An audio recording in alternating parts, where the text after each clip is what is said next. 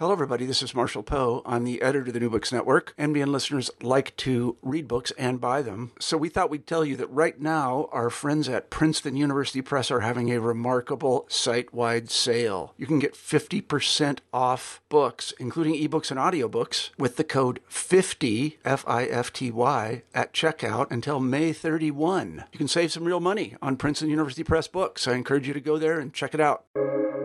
Welcome to the New Books Network. Greetings and welcome to a new episode of New Books Network. Today is March 9th, 2023.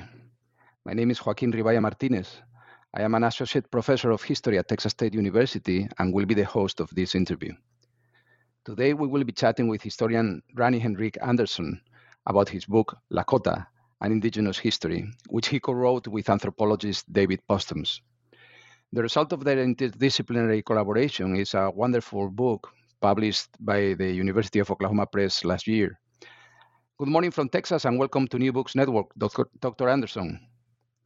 Good morning or good evening from Finland, and thank you for having me. Thank you for being with us. So I'll start by introducing your co-writer.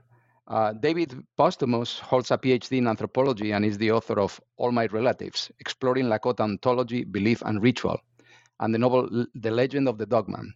He's a senior market analyst at the Martech Group.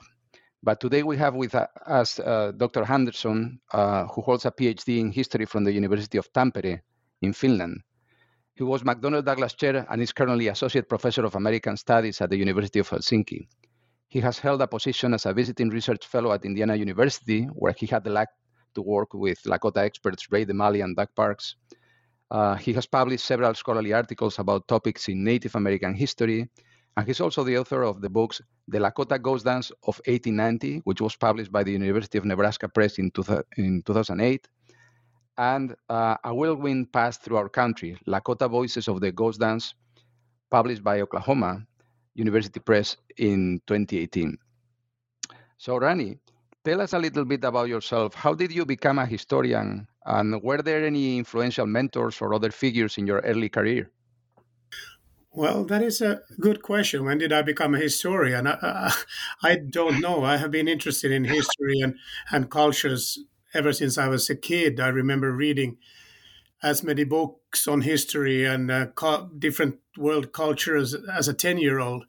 And so when the time came to go to the university, and history was the natural choice for me. And at the university, I, of course, became acquainted with American studies, which kind of enhanced my experience as a scholar. But I don't know if I had any early mentors per se, but obviously everybody doing U.S. and American history I was looking up to in a way. And then later on in Indiana, when I studied with Dr. DeMali, that was, of course, he has been the most influential person in my academic career for sure. Mm-hmm. So where does your interest in indigenous peoples, and in particular on the Lakota, come from? Yeah, I think it's also somehow related to my childhood experiences. I was reading a lot of books on different cultures, and I started thinking about how differently people kind of view the world around them and how they behave differently, and why that is. And I couldn't put it into words as a kid, of course, and so on. But that's been a constant interest to me, and how I think about the world, how people in the past thought about the world, and how their cultures affect their decisions, and if you want to use the word agency in past events. And American history, as I said, has always been interesting to me, and Native Americans especially. And when I was at the university and needed to do a master's thesis, I started to think about Lakota and especially the Ghost Dance period. And I kind of felt that something was missing there in the larger narrative. And that was, of course, the Lakota voice on the Ghost Dance. And that kind of took hold of me for a long time. And I spent quite a few years researching that particular topic. So it's been an early interest of mine, and it has never gone away, I guess. All right. So for this book in particular, you have collaborated with David Posthumus, an anthropologist. Yes. How did you two come up with the idea of this book? And what was it like to work with somebody, with a specialist from a different discipline? Well, when I went to Indiana in 1999 to do my PhD, I went to study at American Indian Studies Research Institute with Ray DeMalley, who is an anthropologist, who was an anthropologist. So anthropology was familiar to me, and ethnohistory from the beginning. But there, of course, I got to be taught by a person who knows more about the Lakota, a scholar who knew more about the Lakota than I think anybody did. So I was familiar with anthropological theories and methods and whatnot. And that's where I also met Dave, or actually I met him on Pine Ridge for the first time in 2009, I think. And Dave was also writing his dissertation under Ray DeMalley at the time.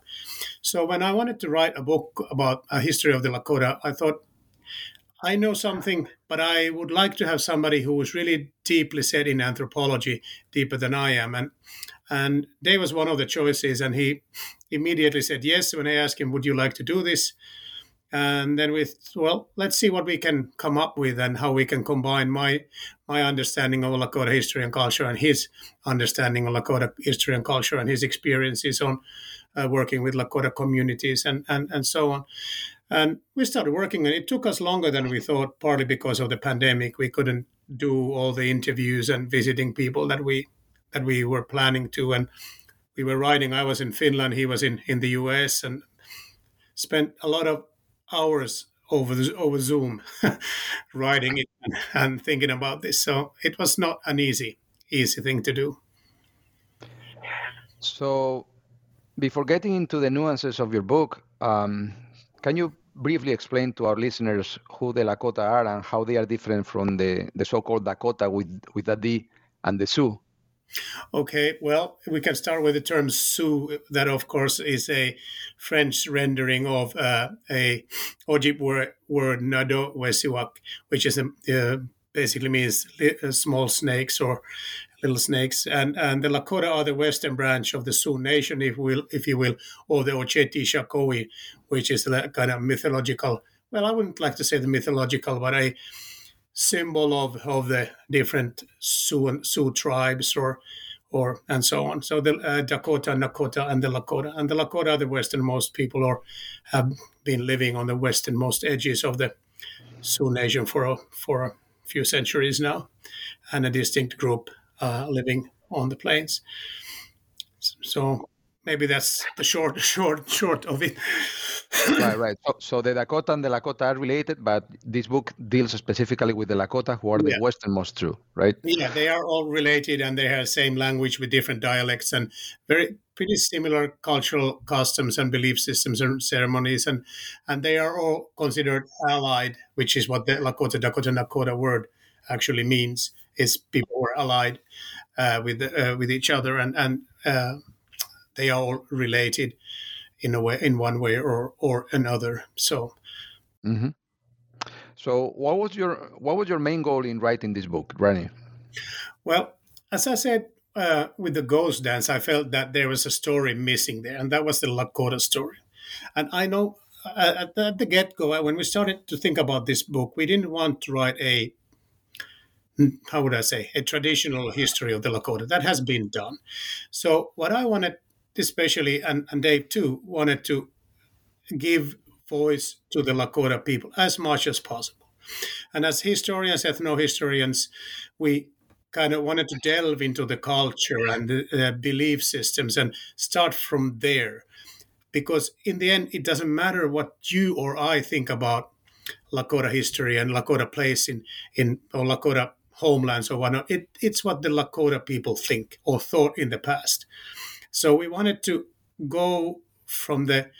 start from the Lakota perspectives of land and belonging into certain area, certain place, and tell a story from that perspective. Of course, we are non-native as well, so we cannot tell the story from, as a Lakota would. But we wanted to start from the cultural and cultural historical background and start delving into sources that would tell us more about Lakota perspectives than, let's say, a letter by some Indian agent or any traditional sources. So we wanted to give more voice to the Lakotas in writing this book. And in a way, I think it was an idea that, while we knew that it would not be a perfect book on Lakota history, Lakota culture, written by two non-natives, but it would be a step towards that yes, you can try to understand Lakota way of thinking, and you can base your analysis on Lakota sources, but you have to really dig deep to find them. So that's, I think, what was the starting point of this book. As a fellow ethnohistorian, in my case, I also have a background in anthropology. As a matter of fact, my doctoral degree is in anthropology. But I have to say that it's remarkable the degree to which you have managed to precisely do that, to rescue Lakota voices and testimonies from the past and from the more recent past as well, and incorporate them into this book. I think, as a matter of fact, I think that this book was outstanding since its inception in two ways. First, because of your interdisciplinary collaboration with David Posthumus, and second, because you have truly made an effort to incorporate Lakota testimonies throughout the narrative. So you have relied on Lakota voices contained in the archival records, for instance, at diplomatic encounters, ethnographic interviews, winter counts, and some of your own or more recent interviews with modern-day Lakota people. So could you tell us a little bit about your different sources? Okay, yeah, thank you. I'm glad that if you saw that happening in the book. But yeah, we have the sources are, for each chapter, basically, there's a different set of sources, and of course they mix a little bit. But there are the winter counts that, of course, are Lakota histories, the stories written on hide at first, and then on ledger books and so on. And those are really detailed histories, but you have to know how to read them. It's not always easy, and you can't, of course, just rely on them. You have to compare, like with any sources. I like to compare at least two different sources to make any decisions how things happened and so on. But winter counts are one, but there's also, for the early part of the book, there is also a lot of testimonies by Lakotas through treaty councils. And sure, there may have been problems with interpretation and translations and whatnot, but those are still key documents where Lakota people actually tell what they think and how they view white encroachment on their lands, or some letters that we were able to find in early times exactly telling what the Lakota think about trespassing migrants and so on. So those are kind of the key sources. And a really rich source actually are the Commissioner of Indian Affairs reports with the agents' reports, because there are a lot of stuff that are included in there of daily basis discussions with the Lakota leaders. So there's a lot of material in those, but you have to also be able to kind of see that. For later on, there's more and more letters written by Lakota people, some of them in a Lakota language, some in Dakota. We have translated a lot of those and used those especially for the 1880s onwards. So that's a set of sources. The 20th century is tricky because the material gets to be really voluminous and there's a lot of material in the archive. So we had to kind of make decisions where to go, and we wanted to also include a lot of Lakota accounts there as well. So some tribal council meeting minutes are really rich sources for dealing with, for example, why are they building a dam on our reservation, and they are discussing that for several days in the tribal councils, and those sources were a pretty good resource as well. And of course, as you said, we have a lot of Lakota friends who have contributed to this book in many ways and telling us how life on Lakota reservations is today, and also about oral histories, how it used to be, and all the way going back to the Battle of Little Bighorn, family stories and ghost dance and so on. So there's a lot of different kinds of sources, and none is more important than the other. And then we corroborate our sources with some more traditional historical sources. But the approach is that Lakota sources first, and then we see what the, let's say, American sources say. Not using American sources first and then see what the Lakota sources would say. So that is, I think, the approach with the sources. Right. The book consists of an introduction and 3 parts. Part 1 provides a strong foundation for the rest of the book, as you offer kind of a concise but thorough description of Lakota society as it was in the 19th century, before the reservation period, right? I think actually that whole section can be used as a reference work for anyone interested in traditional Lakota culture. You've managed to, compress in there a lot of data, actually. Yeah, that was actually a tricky section to write because we wanted to set the mood or set the tone for the reader so that they get, on the one hand, they get to the history of the Lakota, but also have the understanding of how the society may have been structured early on in the early 19th century onwards, and partly still is. And how you kind of need to understand that a little bit so that you understand the changes that happened over reservations and also the flexibility of the society. But that was a little bit of a tricky section to write so that it doesn't become a list of things. Right. No, but I think it flows, actually. In fact, I think those 3 chapters, are obviously essential to make sense of the Lakota actions and understand their perspective later on in the book, right? So I particularly enjoy your description of the Lakota belief system and the kinship system. So can you please share with our audience some of the ways in which Lakota beliefs or traditional Lakota beliefs are different from the traditional Western worldview or Christianity? Oh, well, that's a tall task. But we can just say that we can start from the idea that there is no single God or godlike being in Lakota cosmology or Lakota way of thinking. There is Wakan and Wakan Tanka. Waka is all things that could be considered sacred or mysterious or beyond the understanding of a human being. And Wakan Tanka is then the totality of those things. It can be anything. It can be, as I think, write in the book, it can be a shooting star or a birth of a baby or some old Lakota say there's a list in Walker book that what things are Wakan. So a toad is Wakan and so on and so on. So everything is Wakan. So it's a relationship with the environment and your surroundings that constitutes Lakota belief system. And at least in the late 19th century, some of the Lakota informants told Walker and other anthropologists about their Wakan Tanka, how it constitutes of 16 different aspects, and all of them, and those can also change. So the Lakota belief system is not a dogmatic religion like Christianity. There's no firm rules how you worship or how you pray. It's individualistic and it can change. And holy men, for example, through their visions and their experiences, change ceremonies and rituals and add to it. So it's a constantly changing and adapting system of belief. And that, I think, is the major difference between Christianity and Lakota religion. And it also comes into play when Christianity is introduced, because the Lakotas can just kind of absorb some Christian teachings without forgetting their own traditions. That can be seen on reservations even today. So, and it's also the relationship with the environment and how you are supposed to be in that environment.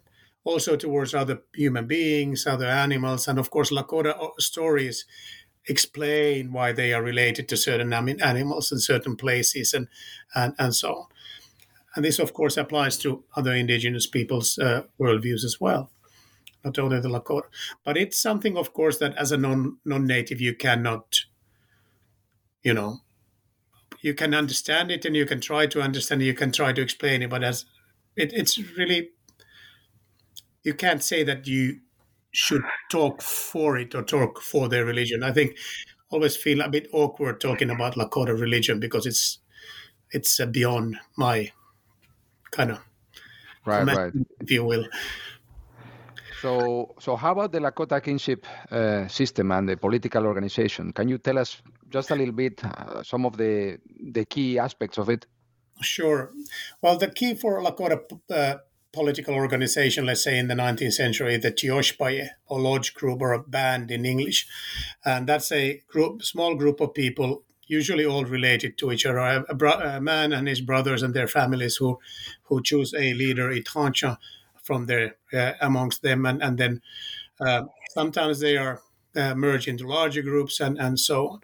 But that, of course, it's also a question of how to translate terms, like what is a tribe, what is a band, what is a sub-band, and so on. And so we try to explain those divisions away a little bit, because the Lakota word Oyate people can be applied to like larger divisions like Hunkpapa or Oglala and to the Tioshpayas and so on. So a neat categorization is a Western idea. You don't have to have a neat categorization, at least not a hierarchical categorization. Lakota people, the sizes of the groups or bands or Tioshpayas or larger groups change over time. They merge, they split, and that was a constant flux in the society. It was never a set deal that these people are these and that's it. It was always changing, and with strong leaders could leave a Tioshpaya and create their own, and people just followed them if they felt that they were worthy of it. So.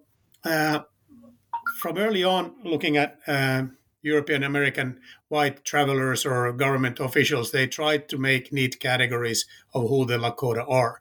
And we don't think that is necessarily necessary to understand who the 19th century Lakota were, how they operated.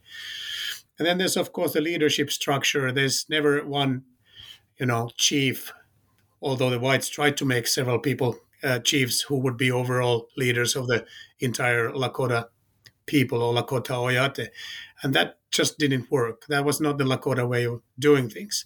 Although they, during the 19th century, changed their system so that like Crazy Horse and Sitting Bull became chiefs to rule over a large group of people. That was not done in traditional older society. So again, Lakota societal structures changed, and they tried to change it too actively to meet the challenges of the 19th century.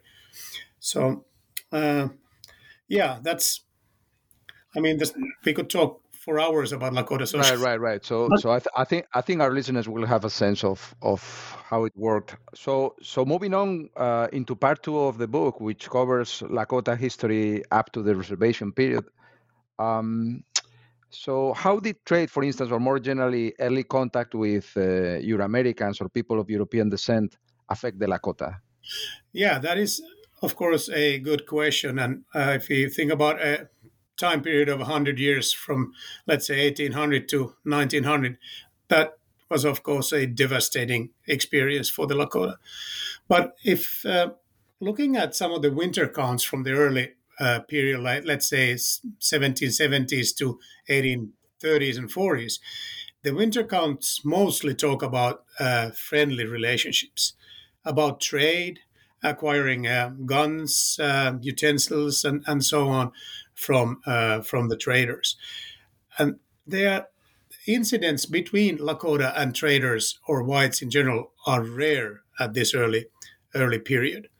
But trade, of course, affected the Lakota societies in the way that people got really early on dependent on some of the trade goods, and it kind of launched a wedge in Lakota society when some of the Lakotas wanted to do the trading with the Americans, some wanted to trade with the French or Canadians in the north, and others didn't want to trade at all.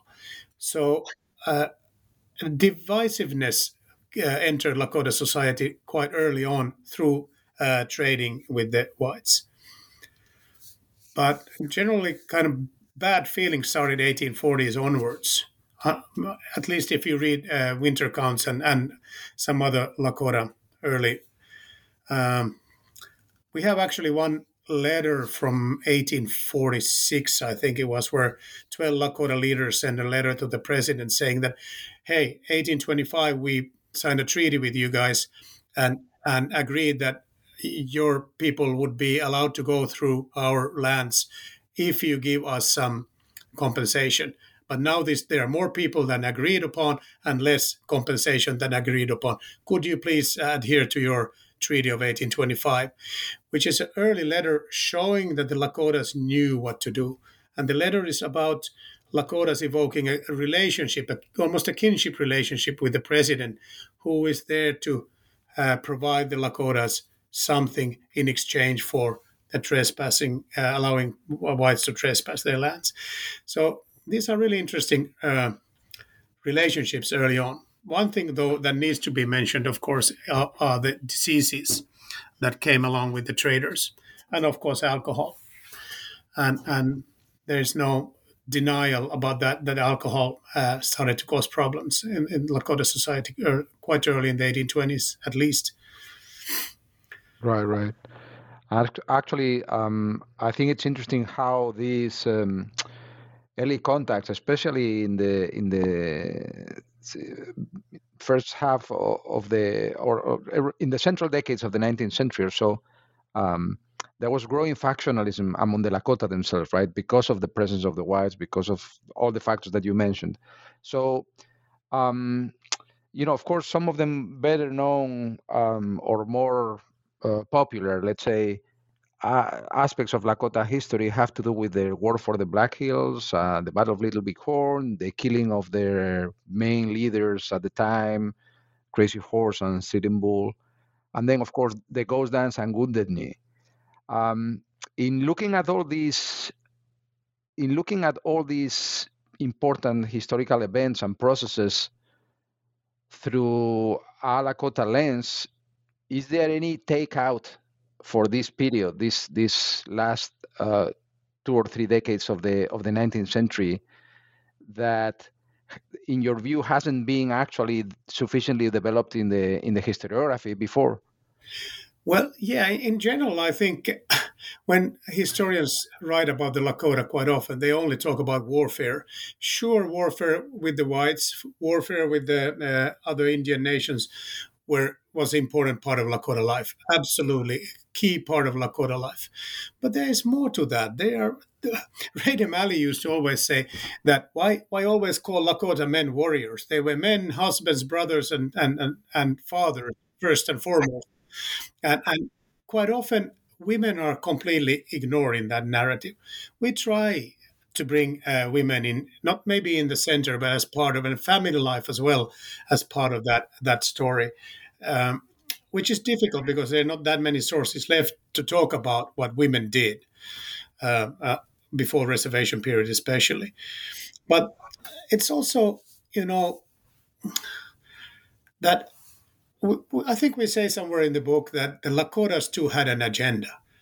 And the agenda was to make the most out of the situation, trading with the whites and trying to keep them out of their country. So the narrative should not be only viewed from, the 7th Cavalry going to Little Bighorn, but also how the Lakotas saw that, how they tried to meet the challenges and how they adapted to their society. Yeah, there were divisions, but they also made alliances and they changed their structure of their leadership. And they went to their traditions and culture. And when there was fighting with the whites going on, they sought help from their holy men, which Ashawaka and so on. It's not that like the Lakotas would have been just sitting there without knowing what was going around them. They had pretty good sense of what the Americans were trying to do. And they tried their best to kind of meet that and also change the societal structures. But the traditions were so strong as well that in warfare, when they tried to make one leader decide over strategy or something, it did not work that often. The idea of individuals trying to find glory and the battlefield just was too strong, and quite often the idea was ruined. But there's a lot of that kind of stuff that has been missing, and also that the Lakotas were pushing westward as well at the same time. They were fighting the Crows and others, and if you look at the winter counts, the longer we get into the 19th century, the further west the Lakotas are fighting the Flatheads and Shoshones and so on, going from Missouri westwards. It's also a story of trying to maintain a Lakota domain and even expanding it. Right. So in part 3 of the book, you discuss Lakota history since the late 19th century. To what extent did the assimilation policies of the United States succeed in transforming Lakota society, and in what ways did the Lakota manage to circumvent the types of culture change that was being promoted from Washington. Okay. Yeah, let me go a little bit back. You mentioned also Wounded Knee and the Ghost Dance, and of course, I've been working a lot on that, and that's actually a good place where we can think about what is missing, especially in the Ghost Dance. The story has always been that the Lakotas tried to start a war against the authorities, whereas I think I have in my previous books also demonstrated this was not the case. They were looking at their traditions, again, a transforming way of looking at their traditions into the ghost dance, and through the ghost dance, try to look for a better future, which of course then ends up in Wounded Knee for many reasons. But one reason is not for the Lakotas to trying to make a war. The ghost dance, even among the Lakota, was a peaceful religion that led to confrontation due to many reasons, which we don't have time to go into right now. But that also leads us to the reservation period, because reservation period, of course, for the Lakota starts from 1868 for the Laramie Treaty, at least for part of the Lakotas, and the changes come through the Americans trying to impose different forms of Christianity on the Lakota and education, and disrupting their traditional way of life. The buffalo is gone. There's no hunting left. There's no warfare left. There's nowhere to expand. They were confined on a reservation. And that also affects the society. The Tioshpayes are still there, but the government distributes them along different river bottoms and different districts, trying to emphasize individual persons over tribe, over family, over Tioshpaye. And that's a profound change in Lakota society. And also the men have nothing to do on the reservation, or maybe they do some take some jobs, make some money, but it's a completely different lifestyle. And of course, when they prohibit Lakota traditional ceremonies in the early 1880s, that's a complete cultural destruction or devastation, which of course is part of the ghost dance story as well. But by denying people their right to practice their own religion, they of course, or they talk their languages in schools and so on, the whole identity is lost. The culture has no base anymore. So many turn to Christianity. There are a lot of stories about, let's say, Gaul, a famous Hunkpapa chiefs, who first did not want to see a church or go to the church. But when he finally got to the church, he felt that it was good that there was some kind of religion, a way to worship again, because the old traditions were forbidden. Some of the old traditions, of course, are practiced underground or in secret, but it's not the same. There's no sun dance anymore. All the basic parts of society that kept the Lakota together are forcefully taken away from them. The kids are sent to schools, and you can't talk your own language. It's hard to even imagine what that must have been like. You can't write about that. Right. So Lakota people have always been or played a prominent role in the struggle for indigenous rights in the United States. Can you tell us a little bit about Lakota involvement in the American Indian movement and other political activism in the last decades? Okay, sure. Excuse me. I would also like to say that writing that part 3 was kind of a different experience, because 19th century, there are these major wars that you can write about, and it's kind of those wars and events kind of carry the story onwards. Whereas the 19th century is more about economic survival, spiritual survival, resilience, revitalization of language, culture, coming The back 20th, Rani, you mean the 20th century, right? Oh, sorry, yeah, the 20th century, absolutely. Yeah, the 20th century. So we needed to write it differently. So we thought about different themes. And we wanted the theme, or it actually emerged while we were writing, is the kind of resilience and adaptation and strength of Lakota culture that despite all the oppression in the late 19th and early 20th century, the basic traditions are still there, and they just needed maybe 1970s and to kind of emerge, 1950s, 60s, 70s, to emerge again to where we are today with the language revitalization and all the cultural revitalization. So that part three was kind of more of a narrative of first survival, then coming back. But yeah, okay. The Lakotas, of course, have been really well known for their resistance both in 19th century and then participation in AIM at Wounded Knee in 1973. And that also was for us a delicate thing to write about, because AIM participation in AIM and AIM actions, especially in Pine Ridge, were divisive, and they still are. We have friends who were AIM members, and we have friends there who really did not like what AIM did on Pine Ridge. And we know the political situation on the reservations at the time was very complicated. So how to write about a thing that is so strongly felt by both sides in a way, so that we would not offend anybody but still write an accurate portrayal, in a historical portrayal. That was very hard, and I think there might be people who don't like what we wrote. We kind of wrote what AIM did, and also how it affected societies, and how it had positive things, but also some negatives. So it's a mixed and complex kind of heritage that AIM left on Lakota reservations.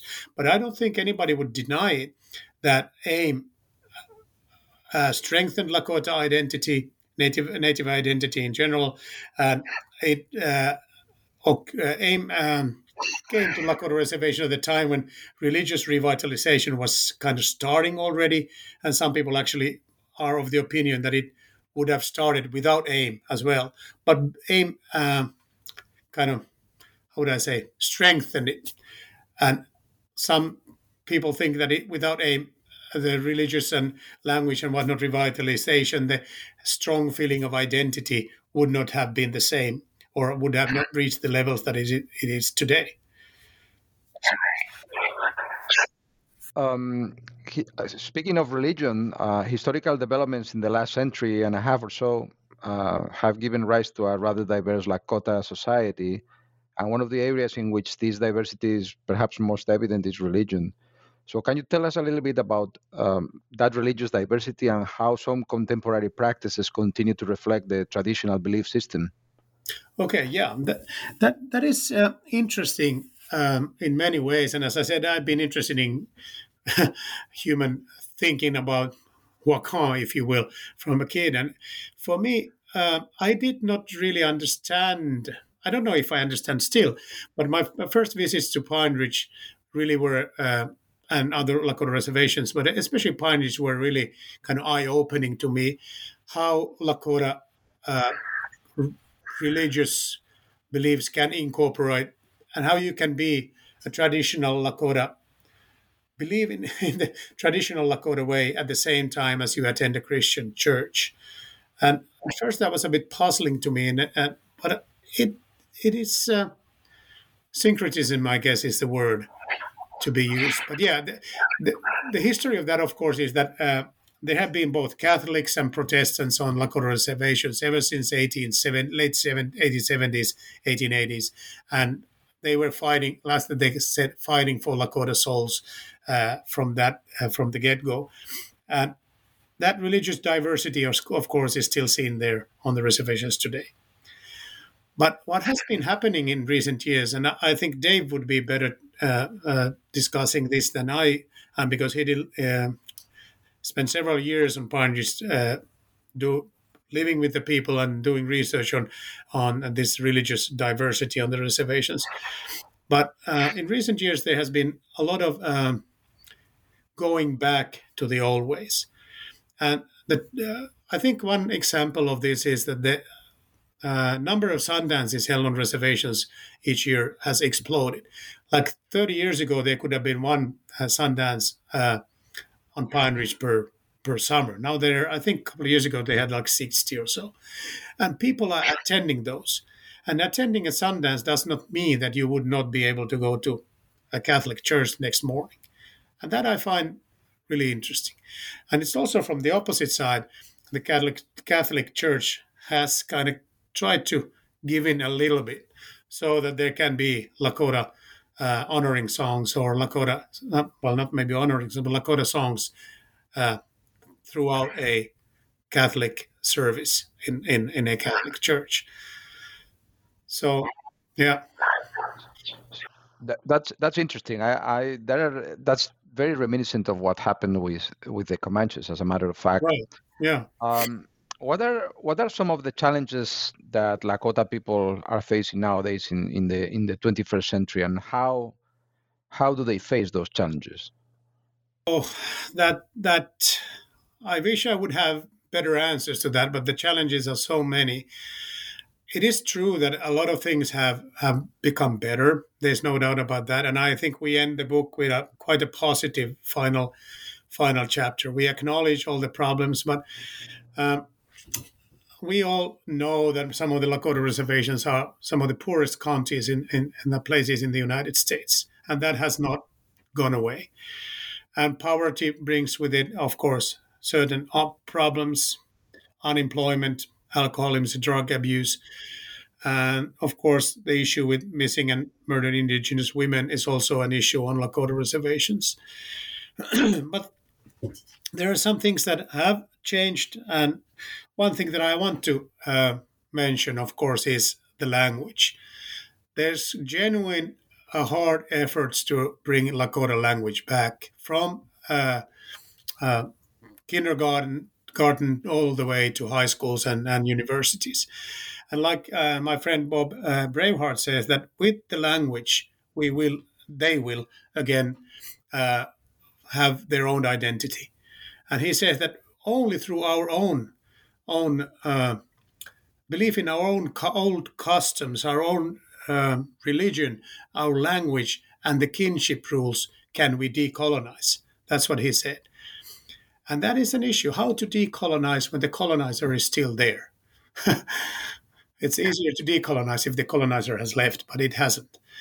So, I think what Bob meant with that is that by adhering to their own system of belief, their own ways of life, they can maintain a distinct cultural identity as a Lakota people, even within this colonial context that is United States.